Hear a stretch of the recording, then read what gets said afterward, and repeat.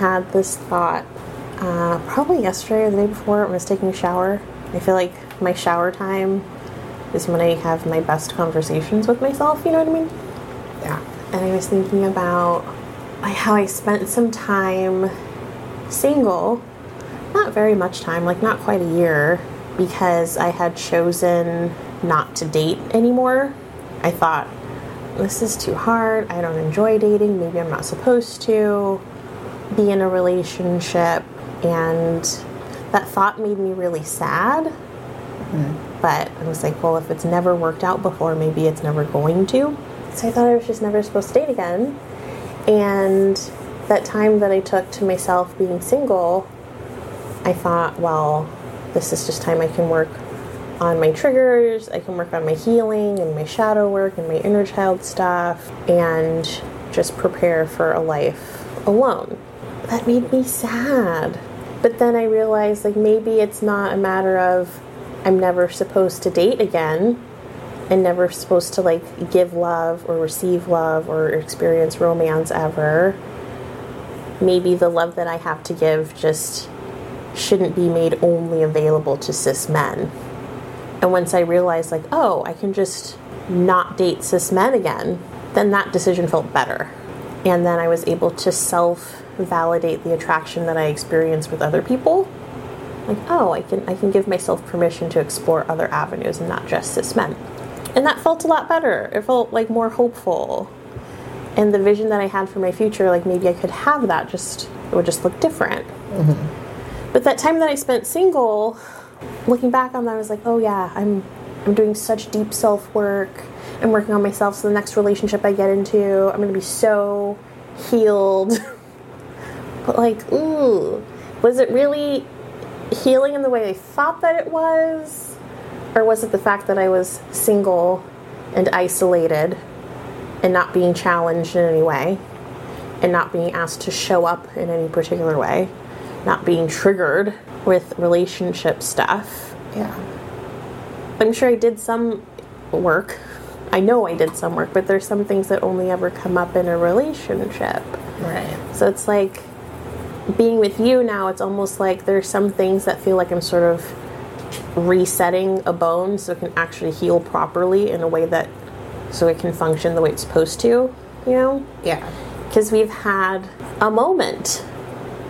Not like, I don't want to label it as anything like negative or bad or red flaggy or like a compatibility issue. Like, I don't want to put like heavy, weighty labels on it, because what we're creating together doesn't deserve that at all. We should give each other credit for the work that we've done as individuals before coming together. But I feel like in past relationships, this type of like uncomfy moment to navigate, I would spiral and catastrophize and make it some kind of thing. Like, you have a problem or I have a problem or we don't work or something like that. But I don't think it's a matter of like a problem. I don't want to label the moment as a problem. It's just like, I've been triggered. And I think part of healing relational traumas means putting one foot in front of the other in a new relationship and showing up differently and implementing the work that you've done and using the tools that you've learned. Yeah. And it's like, growth isn't always comfy and easy. Like, contraction comes before expansion. Growth is, there's a reason why they call them growing pains. Yeah. So I've been trying to move past this like moment where I want to be hard on myself. But it's like, no, I shouldn't do that to myself, because what we've been building has been so good. And I don't want to bring old triggers and old wounds and old patterns into this. Like, that's the whole point of healing, is showing up differently. That was a long rant. Sorry. But that was the conversation I had with myself. I mean, I'm usually the one going on the long thing, so I think you're allowed. I mean, yeah, I think it's been interesting to navigate it. I feel like in past relationships, I mean, to go back to like my childhood, you know, I had my family structure the way it was, and I learned to just kind of try and guess what people wanted from me. And if I didn't get it right, then I was an idiot or whatever, you know. Because we could talk a little bit about guess versus ask culture, you know, like we've talked about before, where for anyone who's listening who doesn't know what it is, there's this idea of guess versus ask culture, where in ask culture, if you want something and you can't reach it, you might just say, like, hey, would you mind grabbing that for me? Whereas in guess culture, it is kind of taboo almost to make a direct request, because you are seen as putting the other person on the spot to say yes or no. And if they have to say no, then that's, a bad thing, right? Like, and guess culture really conditions you to be hyper aware of everything that's going on around you. And if you're not neurotypical and you have problems picking up on social cues, it can be especially scary to live in guess culture, because you're just expected to be able to figure it out. And if you can't figure it out, then you're dumb, or there's something wrong with you and you're not participating in the way that it's been established.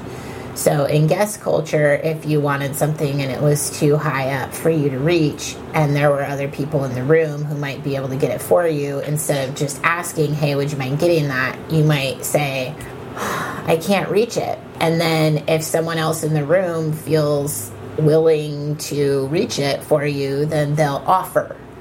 So, and this has become something that I was aware of as an adult. I wasn't really aware of it before. And someone who's raised in guess culture or conditioned to guess culture will not make the request unless they're almost sure the answer will be yes.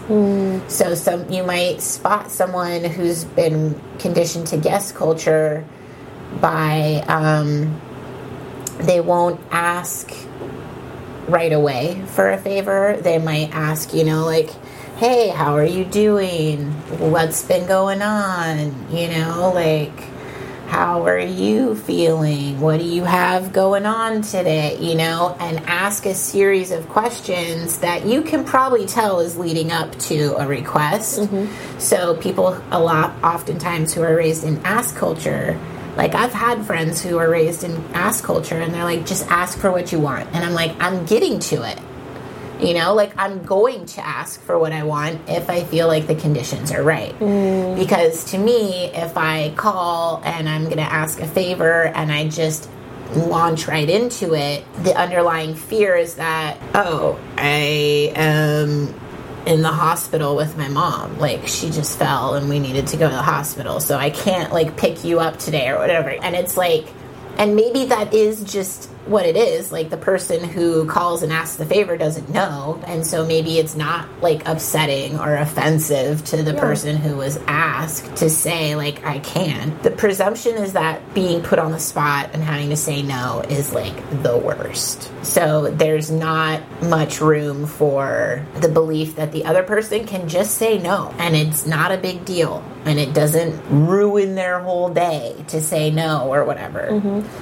They don't think you're a terrible dickhead if you asked a favor and you weren't aware that it was a bad time for them. So all that to say, I was really conditioned to just, like, figure out what's wrong and how to fix it instead of just asking. And I think there is a certain amount, especially in, like, romantic relationships, and I think often between heterosexual couples, where there's this expectation that you are a mind reader, and that you should be able to tell what's wrong, what happened, how to fix it, And maybe the longer you're with a partner, if you have good communication and stuff like that, you will be able to catch on a lot quicker as to what might the issue be.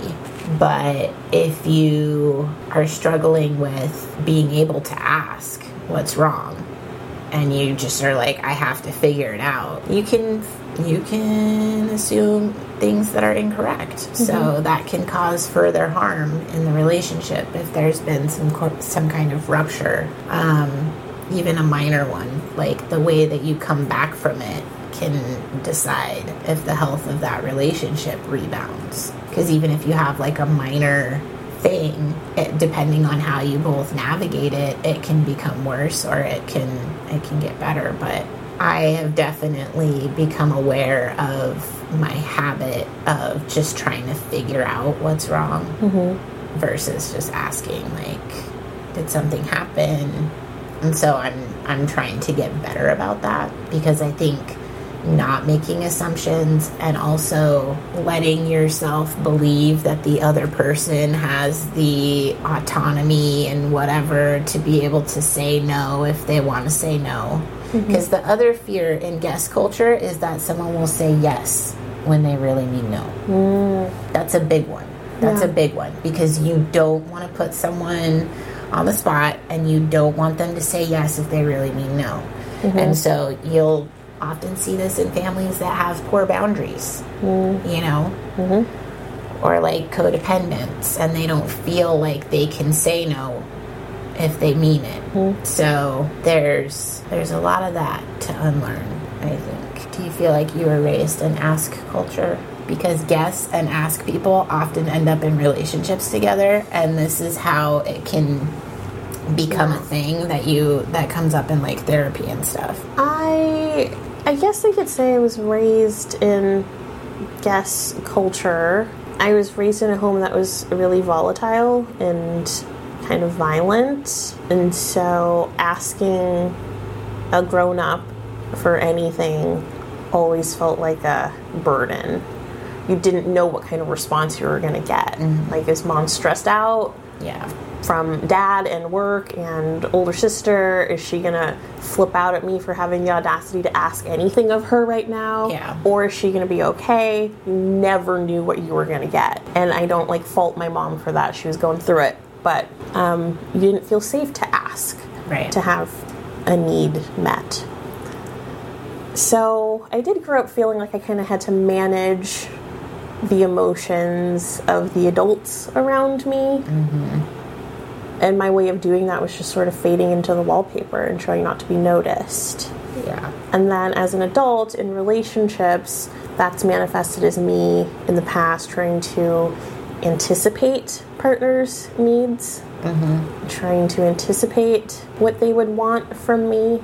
Yeah. And then showing up in that way and hoping that it was enough, preferably more than enough, versus just like asking. Yeah. And then also dating like horribly emotionally unavailable people, which also, like, that doesn't help either. Because then when you do ask, you don't get much anyway. You know what I think is interesting about emotionally unavailable people and the habit of dating them, because I had that habit too, is that you're also emotionally unavailable. And you don't think that because you're like, well, I'm here and they're not, giving me. But if you keep picking people who are emotionally unavailable, it's because you are comfortable. And I'm not saying this with judgment. It's because, you are comfortable with that dynamic, because you never have to do anything. Yeah, you can just always focus on them. You can always focus on them and what they're doing wrong and why they're not showing up, that you're never called upon to actually show up yourself. When you like someone that doesn't like you back, or you continually get crushes on people that don't feel the same way, it's the same thing where you're and it's not to say like it's really your fault, but it's like you have to kind of consider the fact that if you keep going for someone who's emotionally unavailable, that you yourself might be emotionally unavailable, or that you're afraid to be emotionally available because you haven't had to be. because you pick people who are not. And so it's just easy to be like, well, all of the issues are because of them and them not showing up. Nothing to do with me. Nothing to do with me at all, you know? Like, that makes things real easy, you know, in a way. Because it's quite simple. You're like, I like this person and they're not showing up. So that's, you know, how it is. But if you want to be in a emotionally available relationship, you have to be willing to stay and address something when it comes up. I mean, obviously I'm not talking, well, maybe not obviously, but I'm not talking about abuse, like you should stay and figure it out. I'm talking about there was a misunderstanding. Someone said something a little off and you have to figure out what happened there. Like, I've had people just walk away. And my ex-wife, she would just get up and walk away. And I'm not saying that I'm perfect in this scenario, but like, if you just walk away, then it's kind of like, what now? Like, I get needing some space if you're upset and you need to like take some space and like take some time to like gather your thoughts so that you can come from a place that's where you want to be coming from. But like, she just would straight up walk away. And she told me stories about how her ex and her would get in a fight, you know, an argument, and she would just like get out of the car. Like, they would be downtown LA or whatever and arguing in the car, and she would just get out and there'd be like a median. And I'm like, but she always thought that he was the issue. Like 100% that he was the issue. And I just, that style is not conducive to like figuring things out. It's not conducive. It just escalates things because it's such a dramatic exit that all it does is escalate things. It's a rejection. It's a rejection, and it's very abrupt. And dismissive. Yeah. And it's like, you know, unless the other person was calling you names or like punching the wall or, you know, doing something unsafe or abusive, like, I think walking away is a power move. The same way that if you bring up something that you have an issue with and the other person like starts self-flagellation and you have to start comforting them instead of focusing on the issue, you know, I feel like it's a way to derail a conversation or an argument if you're having, hopefully, a respectful argument or disagreement. But if you want to figure stuff out, you kind of, it does require being open. And I know that in past relationships, there have been points, even like in friendships, not just romantic relationships, where there was a point where I felt like I was annoying the other person. And that would kind of feel like the beginning of the end. Because I often would have like friend crushes, you know, like I would meet someone and we would like click and it would be like, oh, we're going to hang out all the time, you know, very dopamine-y, ADHD or kind of friendship style, you know, where we're like all the time, all or nothing. And there have been several friendships where there came a point where I felt like I was annoying them and I couldn't figure out what to do to fix it. And I would throw different kind of things at it, you know, and see if anything stuck. But eventually I would just retreat and shrink myself and try and be the least complicated version of myself to just kind of be as acceptable as possible because I didn't want to lose that. So yeah, it's hard. I've dated someone that would walk away from conversations, arguments, disagreements, just anything they didn't necessarily want to hear in that moment. They would walk away. And I don't consider myself a confrontational person. I'm not afraid to have a difficult conversation if it's necessary to get to a resolution. I'm willing to have it.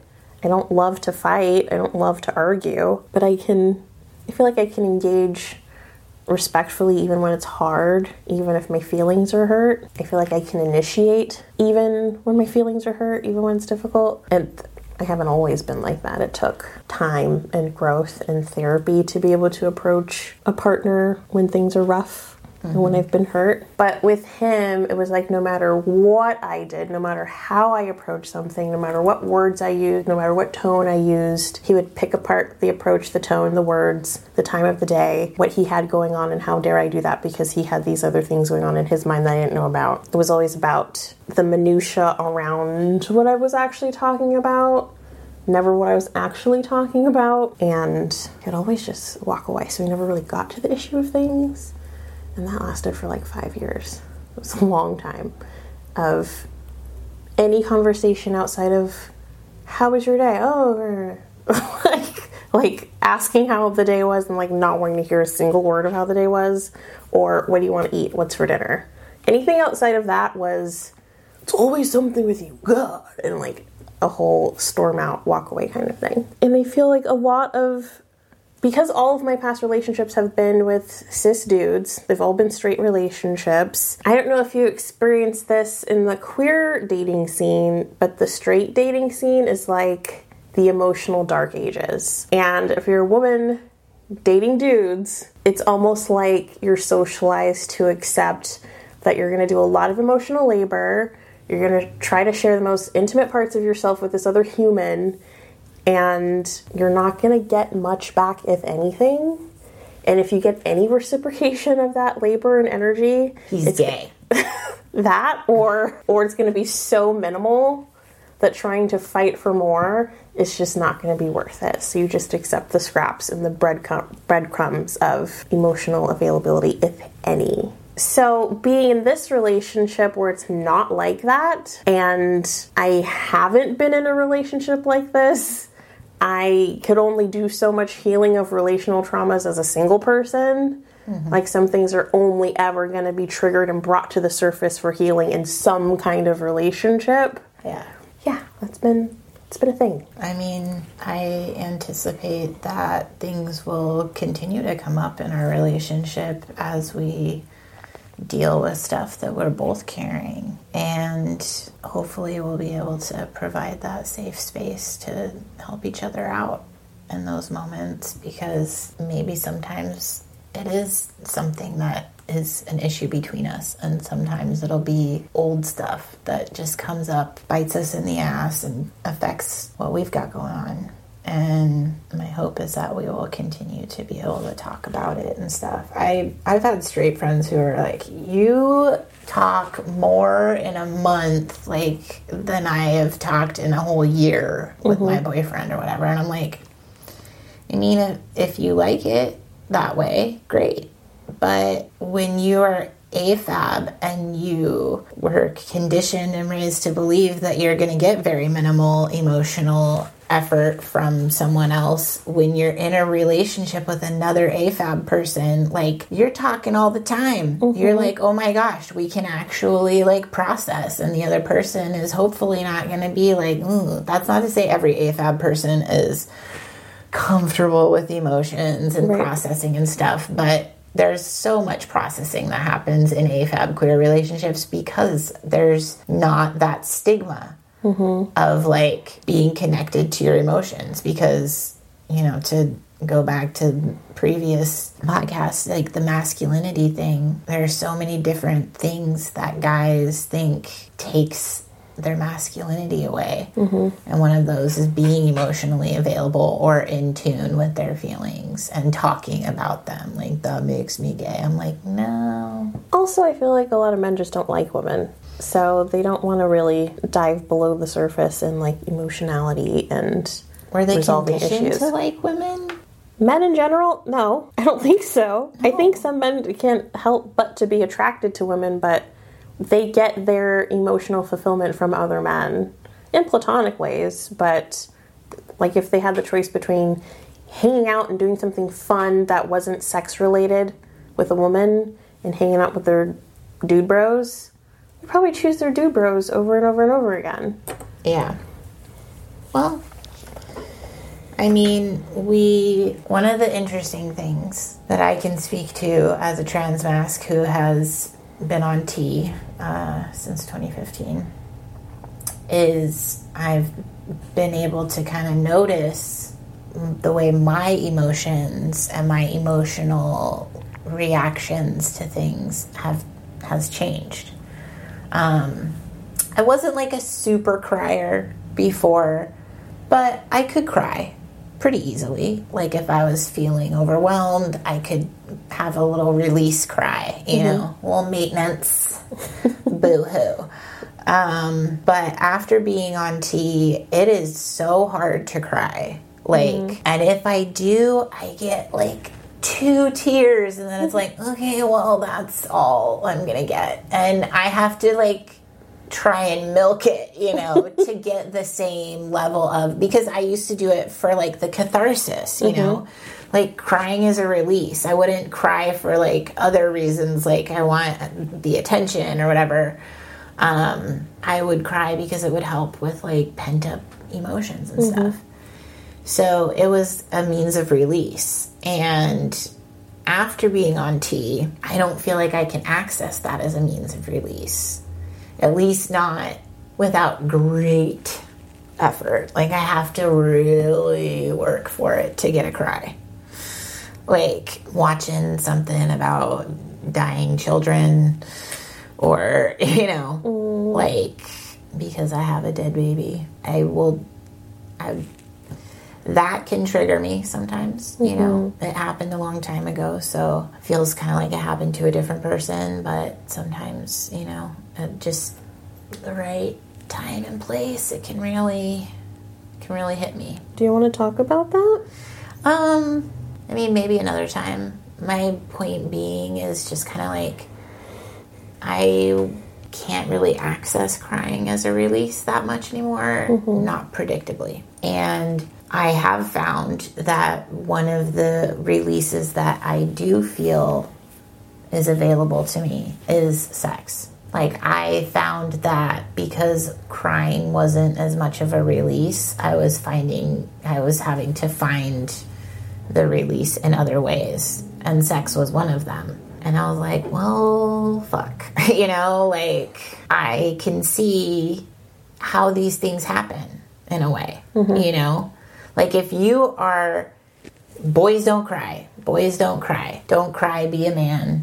What are your release options? You know? That's not to say crying is the only one, or sex, but, like, you have to find other sources of release if that one isn't acceptable. So, or unavailable to you if you're on T, or you have T and naturally and you can't cry that easily. Like, I think it maybe comes off as like you're not emotional or whatever.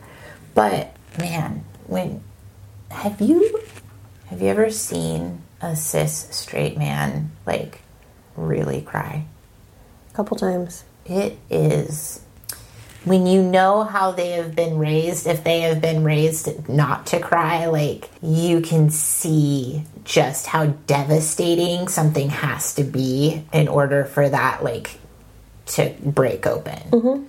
And I saw that with my husband at the time when I lost our baby. You know, we cried together a few times, but, you know, I only saw him break like that a few times. And it was always really, like, profound when it happened, because he wasn't conditioned to cry. He was conditioned to keep it very stoic. And so he has Crohn's, and his stress goes right to his system and gives him, like, ulcers, and he has a really hard time, you know, with stress. And crying isn't really one of his options. So, unless under great duress, obviously. So it's been interesting to realize, like, I need to find other means of release. And I think that's part of how the gym became something that I took to eventually, and found, like, that habit of going. It really helps. You know, and that is one of my, when I wasn't having sex, because I didn't have sex like the last maybe 6 months of my marriage. Wow. We had separate bedrooms. It was time for things to be over. Did that separate bedroom thing happen before you decided to divorce, or after? Before. Wow. So when we were together, my older kid didn't like her at first they got along really, really great. Mm-hmm. If it had been right from the start, I don't think we would have continued our relationship. Right. Like, let me be clear. Yeah. In the beginning, they got along really well. And I was happy because I felt some guilt around not being more feminine. And my older kid at the time was very feminine. And and so having a femme wife and girlfriend, at the time, like, felt like, okay, maybe that's something they can connect on. And they did for a minute, you know? And then things got really hard, and it was difficult. And they moved out to go live with their dad, and they were really angry with me and my ex-wife. And that was the second time that I asked for a divorce, and we moved into separate bedrooms. And it took me three times asking for a divorce for it to...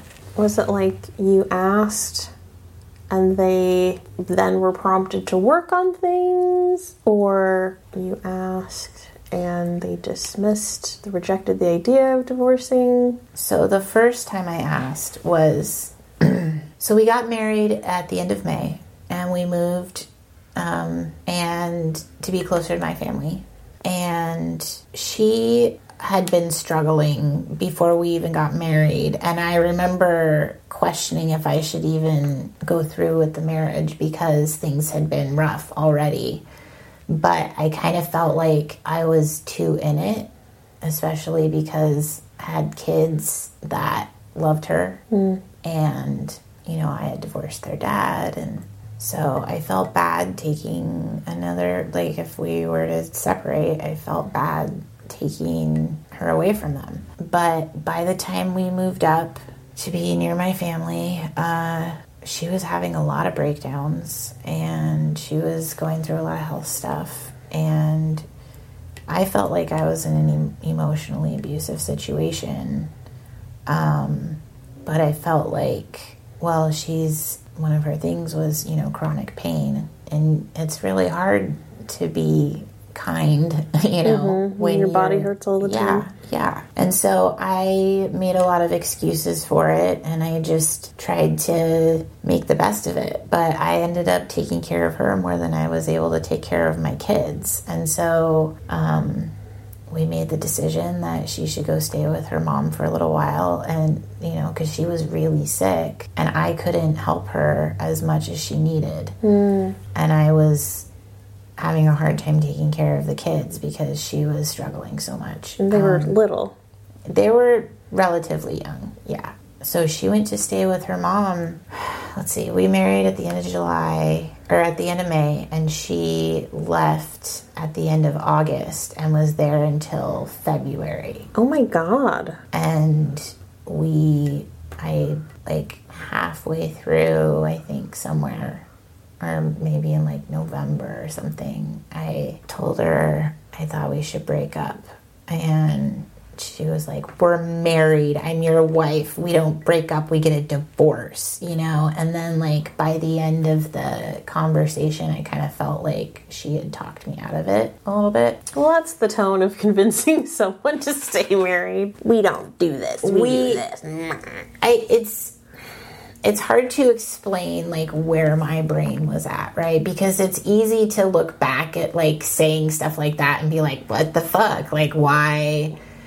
But I was in it, and I was like, she's in pain. And another thing was, she would tell me I was the love of her life. She would, she believed that this was lifetimes in the making. And I was she would say, if this is, if breaking up is the right thing to do, then why does it feel so wrong, in my body, and stuff like that would tug at me. And make me doubt myself, because I have a lot of self-doubt around. I really felt like this was supposed to be maybe this was my adult, quote unquote, relationship where I learn how to grow up and be a good partner to a complicated situation. But it just got to a point where, you know, I asked her, or I said, I think we should. And she disagreed very heartily. And so I felt like maybe I was wrong. And then the second time was after my older kid moved out, when they were no longer getting along. And this was during the pandemic. I knew it was going to come to a head when they were no longer like going to school. And it was just like all of us cooped up all day, every day. It was so, and they were like, I want to move in with my dad. And so that happened. And, you know, we went back and forth about what happened and all this stuff. And there was an insinuation that she was the issue or the main issue. And so, like, that's when we decided to separate our bedrooms, because we were like, we should probably separate. And I got so close. But I told them, I told the kids that we were getting a divorce, and then I overheard on the phone with his dad saying, well, you know, something really sad happened today. And he sounded so devastated that I was like, should I try again? Like, should I be trying harder? Because he had had so much change in his life, his little tiny life. He was only in second grade at this point. And we had been together for about 3 years. So, you know, this was someone who had a big chunk of his life in his heart. And so I was like, maybe we will give it the summer and figure out at the end of the summer what we're doing. And we went to therapy. We ended up doing couples therapy like twice a week, and I was doing therapy twice a week myself. So I was in therapy 4 days a week. It's almost a full-time job. 4 fucking hours a week of therapy. That's so much emotional stuff every day. It's too much. Like, you need time, if only just to come up with more shit to say. Good God. Yeah. But sleeping in separate bedrooms wasn't terrible, because I snored and she was a really light sleeper, and I was getting up with the kids early to get them ready for school, and, you know, going to bed like late because I have trouble sleeping. So, you know, for sleep reasons, and also kind of having your own little space, like, especially if one of you is messy and the other one isn't, you know, like, that can be nice. And I don't think that that has to mean anything bad about the relationship. Like, I think that that can be perfectly normal. I think there are a lot of people who think, oh, that's bad. But, like, what if someone works nights? You know, like, yeah, it makes so much more sense not to be disturbing each other's sleep. It's so important, especially if you have kids or a serious job that you need to have focus for. Like, sleep is such an important thing. And if you're not able to do it comfortably with your partner or whatever, like, I don't think it means anything about the state of your relationship. Right. To, like, do what you need to do for your sleep. That was a lot. The third time that I asked was the last time. And I had to just state it. And how did that go? Well, I got the courage and I said, I think I need to be done. Because even then I couldn't say it. Like, I need to be done. But I said it, and she didn't hear me. Oh no, you mumbled it. From a different room. Well, we were in a quiet moment, and we had been talking, and I got up the courage to say it, and then she didn't hear me, and I couldn't repeat myself. So it went on for like another couple weeks or whatever before I was able to finally like say it again. And it was hard, but by the time I said it, I just felt like I had to. You know? Yeah. Because, like, Valentine's Day was coming up, and I couldn't think of a single heartfelt thing to write in her card. Like, she has good qualities, you know? I can say, you know, she's loyal, she's intelligent, she's caring, she really, you know, goes to bat for people who need, you know, people in their corner. But that's just facts, you know? Like, I couldn't really get schmoopy. I didn't have the schmoop. So, technically, it was 4 times. Over the course of... We got together in 2015. We got married in 2018. And we got divorced in... Whoa. The legal part is not... is... The gag is. Yeah, that's still in process. But that has... I helped them print out a stack of papers. They're actually sitting right over here. God, I feel like such a, like... Oh, anyway. Executive functioning. It's just like, fuck not happening. Fuck all is happening. Anyway... So 3.5 attempts over the course of like a few years. Yeah, we separated in 2020. Is it another dick? No. Unfortunately, it is not another dick. So how do you feel about ever getting married again? And what would you do differently, if ever? Okay, I feel like kind of embarrassed about the idea of getting married again. Just like as like a social, like, hey guys, here we go again. Like Ross from Friends. Yeah. But like emotionally, I would do it again. I'm open to it. One thing that I would do differently is like I always rushed things, you know, like I always, and I think maybe we've talked about this before. I don't know if we talked about it on the podcast, but about like wanting to get to that point of like feeling secure, you know, so wanting to get to the point where you just kind of like rush to like, okay, now we're in a relationship, you know. So like I did that with all of my serious relationships. I was like, okay, we're dating, now we're engaged, now we're married, and it was really fast. U-hauling even when I was straight. Because I met my husband online while I was living in another state. And when I moved back home, we went on a date at the end of December. And we were pregnant and engaged by the end of March. Shut up. On purpose. Pregnant on purpose. Oh my God, really? Because we were on the same page, like so much. It was just like we both wanted this many kids. We had very similar views on how we wanted to raise them. We had very similar like core values. Turns out he's a reflection of whoever he's dipping his dick into, to put it nicely.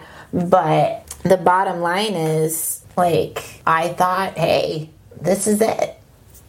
And we were 2 peas in a pod. He was my best friend. We were together for almost 7 years until I figured out I was gay. And then that's when I started to see the guy, you know, the man behind the mask. And I did not like him that much anymore. Because he believed in things like negging. Yeah. He created like an algorithm for OkCupid that would turn it into like Tinder basically, where he could just swipe yes or no on whether or not he'd bone someone, and from there it would send them like a question chosen at random from a list of questions that he, you know, put in, and so it would automatically send that, and then if they responded, he would then respond personally. I'm a fucking nerd. Because it's a numbers game. Yeah, it is. A lot of guys see it like that. I mean, queer dating is not much different. Like, women ghost all the time. It's real, but... It's a real nightmare. I feel like something after, like, dating after the pandemic, even though the pandemic is still going, I mean, but, like, post the beginning of the pandemic, you know, like, I did not offer to meet up with as many people as I would have, you know, like when I was younger and single, like pre-pandemic, I would have been like, hey, you want to go to dinner? You know, let's go like hang out. Like I would probably have initiated more dates with people.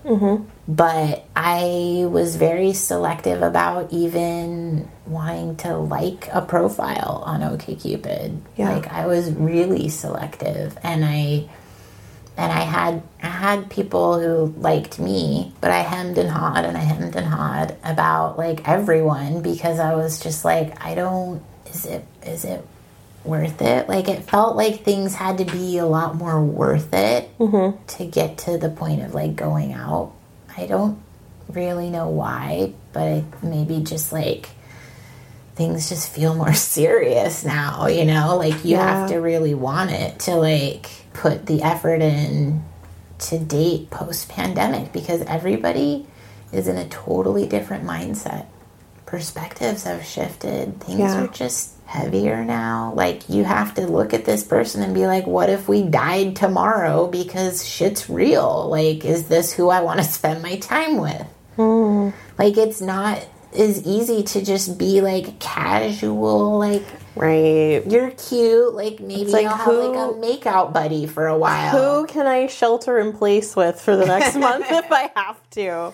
Like, what if we have to survive the fall of capitalism together? Like, how's that gonna work, you know? Yeah. And just like politically, and vaccination status, being anti-vax. I'm pro-vax. I have always been. I understand why there are certain populations who aren't. I get that. You know, the government, especially like with African Americans, and was it Tuskegee? Was that I get some of them mixed up sometimes, and then I'm like, but yeah, I get why there's, you know, some barriers to feeling comfortable getting the vaccine, and I also know there's a lot of misinformation out there, but you know, everything's just really politicized. It's very intense, and I am pretty particular. Like, I don't, I can't really be like, we can agree to disagree. No. I just am not that person. Absolutely not. I'm not that person. And so it was easy to weed people out just by like what they would say about the pandemic, or, you know, if they had like a thin blue line flag somewhere in their profile or whatever, it was like, skip. Like, on Bumble, you could list your like political affiliations or whatever, and anytime I saw someone that said moderate, how can you be moderate at a time like this? At a time like this, how can you be moderate? I used to have mine as liberal, and then because that felt like the thing. That felt like the closest to describing like my politics. But now it's such a wishy-washy label. I think mine said anarchist for a while.